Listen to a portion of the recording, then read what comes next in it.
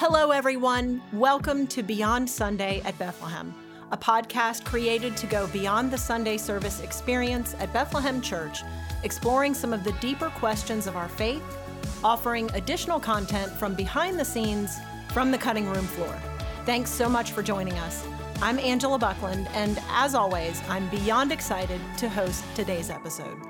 Welcome to part 2 of the Enneagram and our relationships. We are back with Pastor Matt Pyland. Welcome back, Pastor Matt. It's great to be back. We had so much fun talking about the Enneagram and our relationships last time that we just couldn't fit it all in, and so we wanted to come back and go a little bit further with some of our questions. And hopefully our listeners were able to take the assessment. We had a link that we provided so that they could take that assessment and figure out what type they are, what number they are, and do a little exploring for themselves. And so there's a lot more to cover. We talked about the numbers, the different types in our last episode. So let's talk about the wings and the triad and give us a little bit of a kind of a more in-depth discussion into some of those things. Yeah. So here's what I would say, too. For those of you who have gone online, you've taken the assessment, maybe it came back. There's a few different numbers, and you're trying to figure out exactly who you are.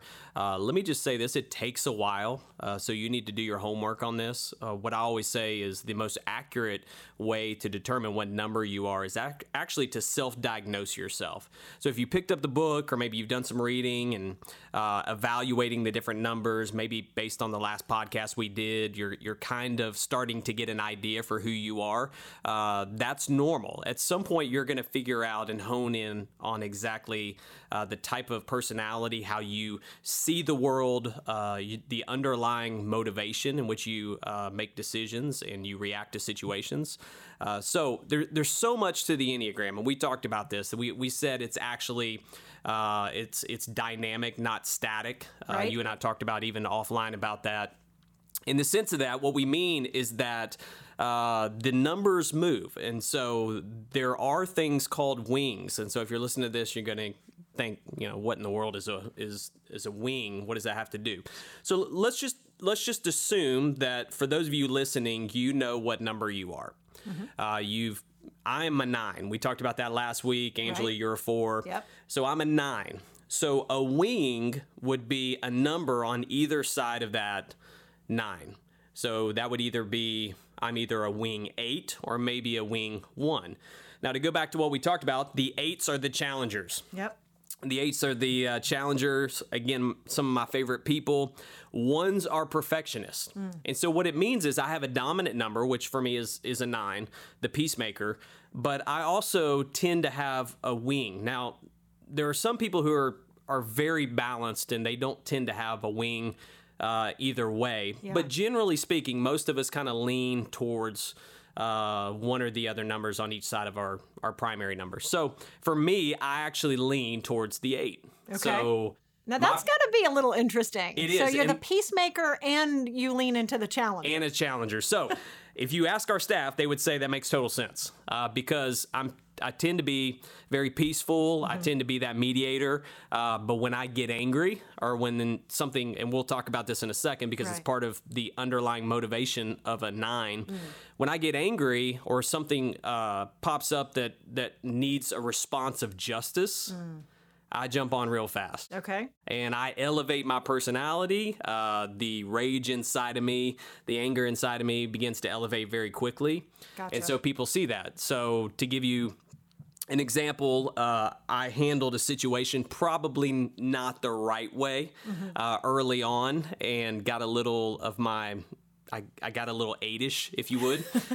And it went viral among the staff. Uh-oh. Like everybody knew what in the world happened because for me, when I get angry, it's such a dichotomy from where I usually am that it tends to throw people off. Right. In fact, I even got a call from another church that I served on staff saying, I heard you went off on somebody. And I'm like, great. Everybody knows about it now because I had one conflict with somebody where if somebody's an 8, they have conflict with people all the time and nobody thinks anything of it. When you do it, it leaves an impression. Absolutely. Now, there are some people who are 9s with 1 wing. So they have they're peacemakers, but they have a little bit of that perfectionist nature. That doesn't tend to be who I am. Mm-hmm. But So I'll ask you, you're a 4. Yes. Yeah. I'm a wing 5. So, and the 5 is, so the 4 is the creative, individualist, romantic, whatever you want to call it. The 5 is the investigator. So, yes, I am a 4-wing 5. And the investigator, you're married to an investigator, right? Number 5. So you probably know all about it. So that's an interesting, I could either go to the 3, which is the achiever. I have a little bit of that, but not so much. But then the investigator is the more dominant wing. Right. So let's have some fun here. Okay. Pastor Jason. Yes. He's a 3. Okay. No way. So a 3 are the performers. The 3 are the achiever. The achiever. I mean, they're the ones who love to win. Needs to be seen as successful for the most part. They're a performer who holds all things together. They like that. They like to play that part. They're very goal oriented by nature. So Pastor Jason, he's a 3. Now, I would argue it's very difficult to actually find a wing for him. Yeah. I mean, he's such a strong 3. Yeah. But if he does have a leaning, it's probably towards a 2. It's towards that helper. Okay. Obviously, as a pastor, he enjoys helping people and stuff, so he's got a little bit of that, but he's pretty balanced as a 3. I mean, he's one of the stronger 3s that I know. Right. And he would even tell you that himself. So there are some people who tend to live right in their number for the most part. But the wings are very important because we tend to move on either side of our number. And let me just say this because, a lot of people don't like to be labeled. Yes. Right? Yes. My husband is one of them. He's a challenger and he hates labels. That's why, because he's an 8. Eights typically are the people going, I don't want to be labeled. I don't want to be known as a number. Right. That probably means you're an 8. Okay. Or maybe you're a 4 and you just like to be different. But what's funny though is that I am a 4. I'm an individualist, but I love personality tests. I always find out a lot about myself and others through them. So I don't know. But you got a little bit of that 5 wing. That's true. Right? Yeah. So you got a little bit of that 5 wing, the investigator. Yes. And so anyways, I mean, I think the wings are very valuable as we think through that. Again, we can't cover all this, but as you dive into this and you begin to do your own investigation around the Enneagram, one of the things that I found is, here's the way I've said it, and I've heard it say before, like when you're a 9-8 wing, I know when a situation is arising where I'm about to say something as an 8 that's going to take my 9 part of my personality a long time to overcome. Gotcha. Like that's kind of the way I live. There's some conflict. Yeah, there's some conflict within me because I am a peacemaker, but I do have that drive in me as an 8. And that's probably why I like 8s. I like being around 8s and you get them. I get them. Yeah. I get them for sure. So the wing is very, very important. It is. As you talk about the Enneagram, in knowing, it helps explain your personality. Right. It really does, because it can totally take your number and, it can really change the dynamic of that number. Yes. And let me say this real quick about wings. Some people, maybe you take the test, and I've heard it said before, I'm a 9 wing 3. Okay. Well, that's not possible. Right. Your wing is on either side of your dominant number. That's a good point. So you need to determine, are you a 9 or you're a 3? Now, we'll talk about when we operate under stress, because that's the beauty of the Enneagram, as opposed to other personality types, that it tends to explain us when we're under stress and explain us when we're under growth seasons. Yeah, so talk a little bit about that. Yeah, so let's look at it. Again, easiest thing for me to do is talk about this from my own personal numbers. So I'm a 9. So when I am in a growth season, I move to a healthy 3. So the healthy 3, and is probably why I enjoy communicating. It's probably the reason why I enjoy being on a stage. Not all 9s do. Right. But when I move to that healthy part of my personality, my wiring, and I move to the 3, I can achieve a lot of things. 9s, generally speaking, can be those people who tend to be your lazier individuals. And by lazy, I don't mean necessarily in work ethic. I mean emotionally lazy. Right. Because they don't like conflict. They don't. They want to assume that everything is okay. They don't have to deal with it. 9s don't tend to cry. My wife asks me all the time. She's like, "Are you ever gonna cry?" And it's like, I feel it deeply. Just tears aren't coming out of my tear ducts. I don't know how to explain it. So that in and of itself is, sometimes it's not. No, it's not all nines, but Right. it's some nines. And so, but when you look at a 9 and you look at a 9 under stress, okay? Yeah. And stress, when we hear stress, you can tend to think that stress is bad, but it's not always bad, okay? Right. So it's not always bad. For example, if you're out running and you see a dog and that dog starts running towards you and you're just out on a run, then you're going to try to get away from that dog. Like there's going to be a stress component that kicks in and that thing comes after you, you're going to climb a tree. Right. Well, what led you to climb that tree, that stress is a good thing, okay? So stress isn't always bad. Now it can be. Right. So my number under stress moves to a 6. Right. Worrier. Okay. The negative part of a 6. Okay. Now we're going to get into the triads in a second because each of these numbers kind of lives in a certain triad. Okay. That'll help explain us a little deeper. Right. But I move from really being an instinctive person as a 9, so instinctive, really kind of that gut, instinctive person, to a worrier, which tends to be more fear-based, Right. more feeling-based. Right.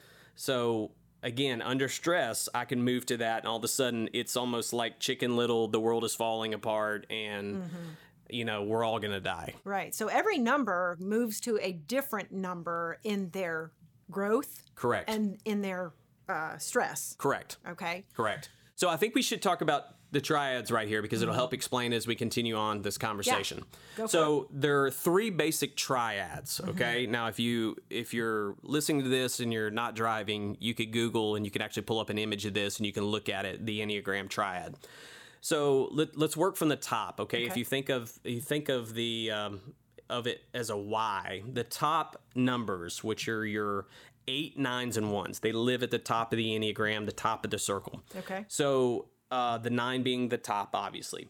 The instinctive center is what triad is called. Okay. In other words, 8s, 9s, and 1s live in the gut triad. Okay. Okay, they're very instinctive.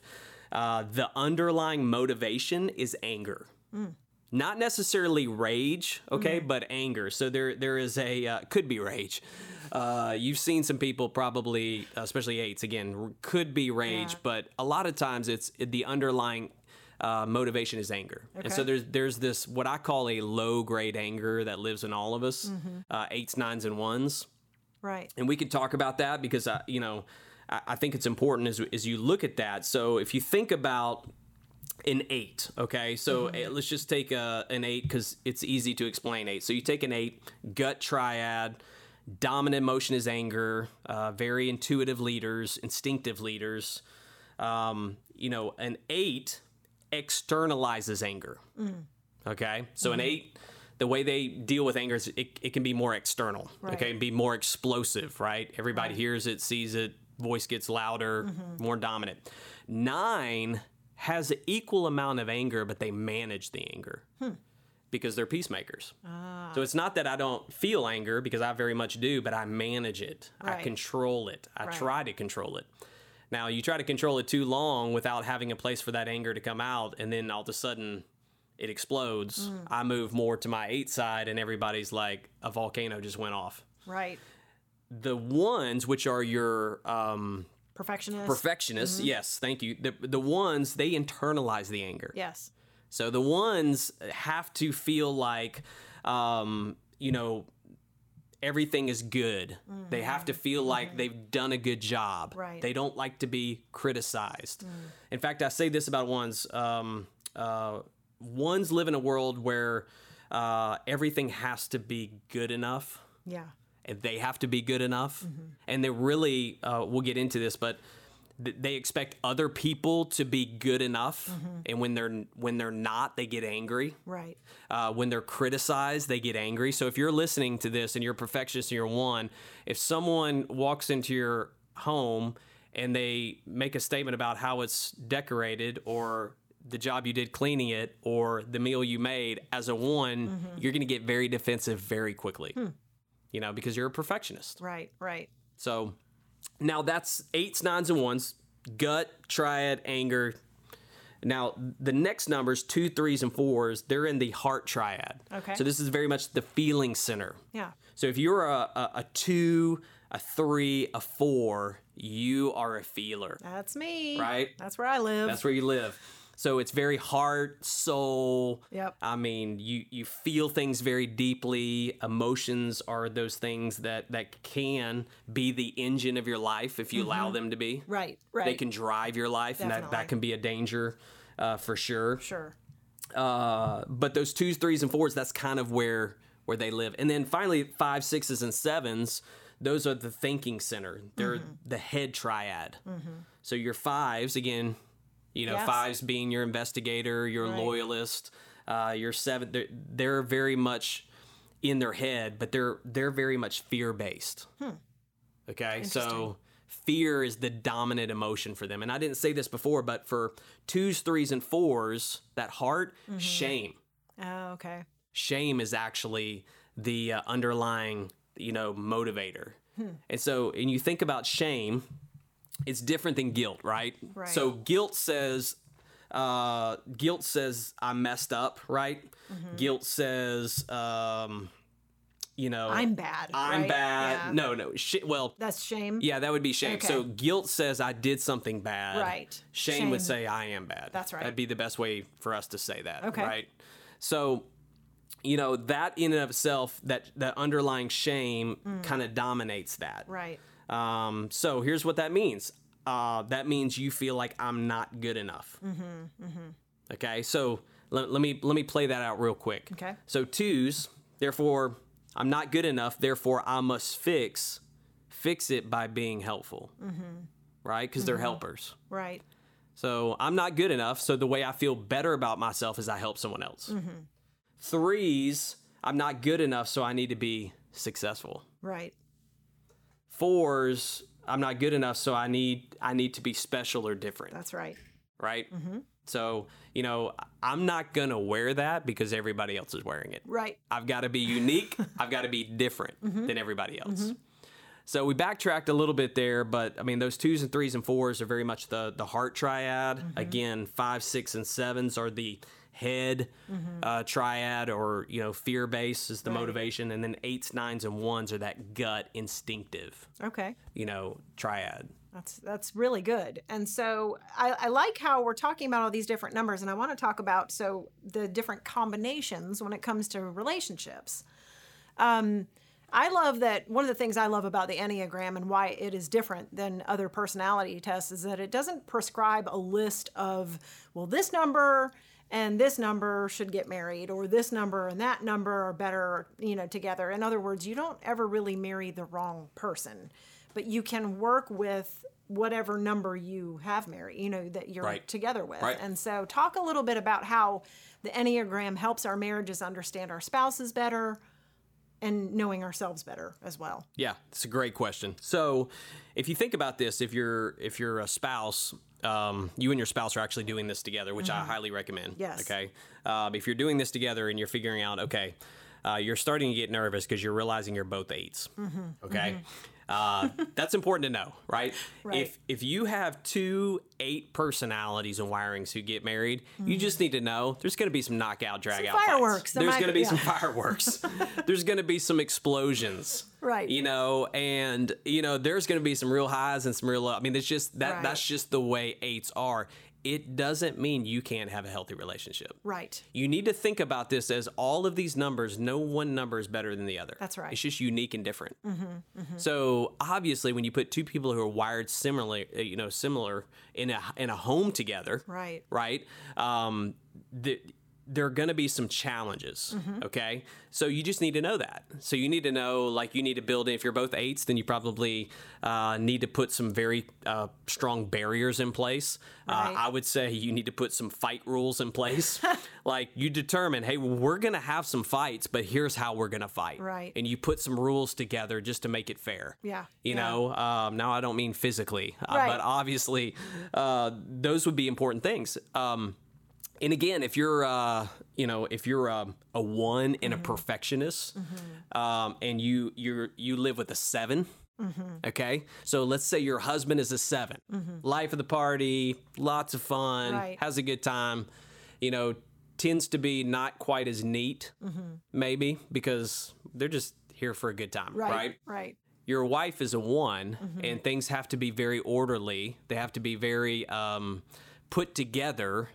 Then those 1s and the 7s have to learn to work together. Right. So the 7 has to learn, my wife is a 1. There's some things that I need to embrace and I need to do that help my wife. Right. And that's a good point, because I think that we sometimes want to try to change our spouses to be like more like who we are. And this is really great because it helps you appreciate the way they're wired and helps you understand, oh, this is why you do what you are. This is why you are the way that you are. And it helps you, to me, when I started learning about this, I started really understanding how I was wired, my husband was wired, and it gave us a better appreciation for each other. And instead of trying to change each other. Exactly. You want to communicate the same language. Right. And you're different people. Right. Like, we shouldn't be surprised that when we got married and we, two selfish people get married and they move into a house together and they live together, that there are not going to be some difficulties. Yes. We shouldn't be surprised and shocked by that. So therefore we have to work on it. Part of our responsibility is getting to know our spouse so that we can serve our spouse. That's what Jesus modeled. Great. When you look at what Jesus modeled, he laid aside his rights to serve us. Yeah. There can be no relationship. I always say this, Angela. There can be no relationships where someone demands their own rights. So if in my relationship with Lindsay, if I'm always demanding my rights, there cannot be a relationship between the two of us. Right.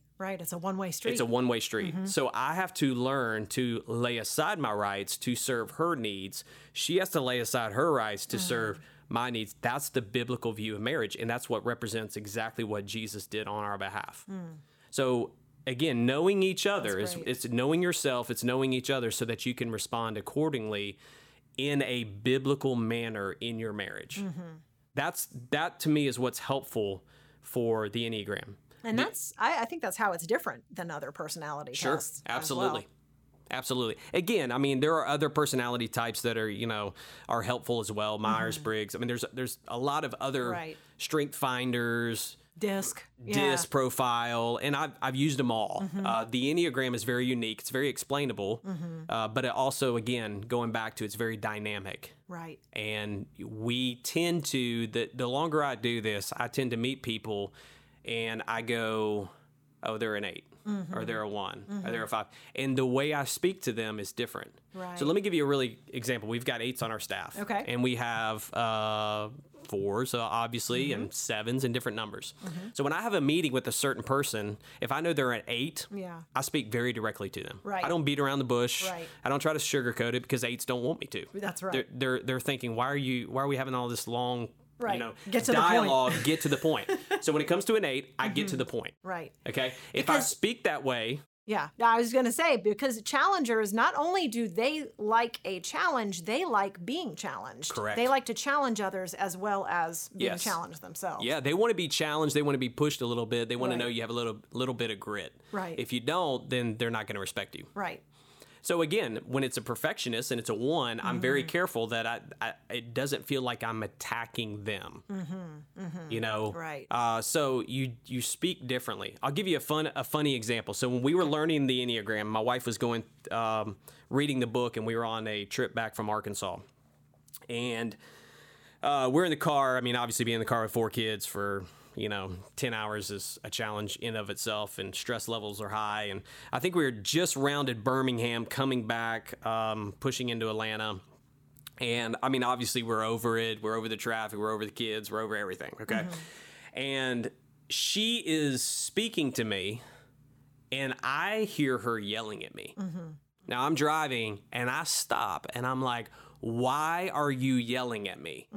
And she just said, I'm not yelling, I'm talking to you. But I heard her yelling at me. She was just talking and conversing. Right. So she was in the middle of reading about a 9.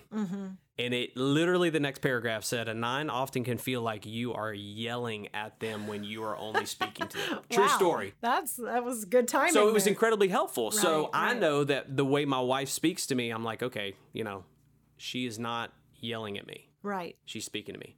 Another way it's helpful too is when let's just take an 8 as an example. Sure. So 8s are oftentimes 8s because of something that happened in their childhood. Right. A wound or A wound. Yeah. Right. So maybe they had a dramatic childhood experience. Something happened that made them feel like they had to step up. That made them feel as a kid that they had to step up. Right. And they had to take charge. Whatever that is. I mean, typically speaking of an 8, that is true. Right. When I know that, it's disarming when somebody's coming at me in a strong way. Like it's disarming for me to go, okay, like this person is speaking this way because this is because of some event that they had. Right. Like it doesn't excuse them, but it explains them. It helps you understand. It helps me like take a deep breath and go, okay, hey, This is not about you. this isn't about me. Right. This isn't about me. That's This is right. about a situation. It's not personal.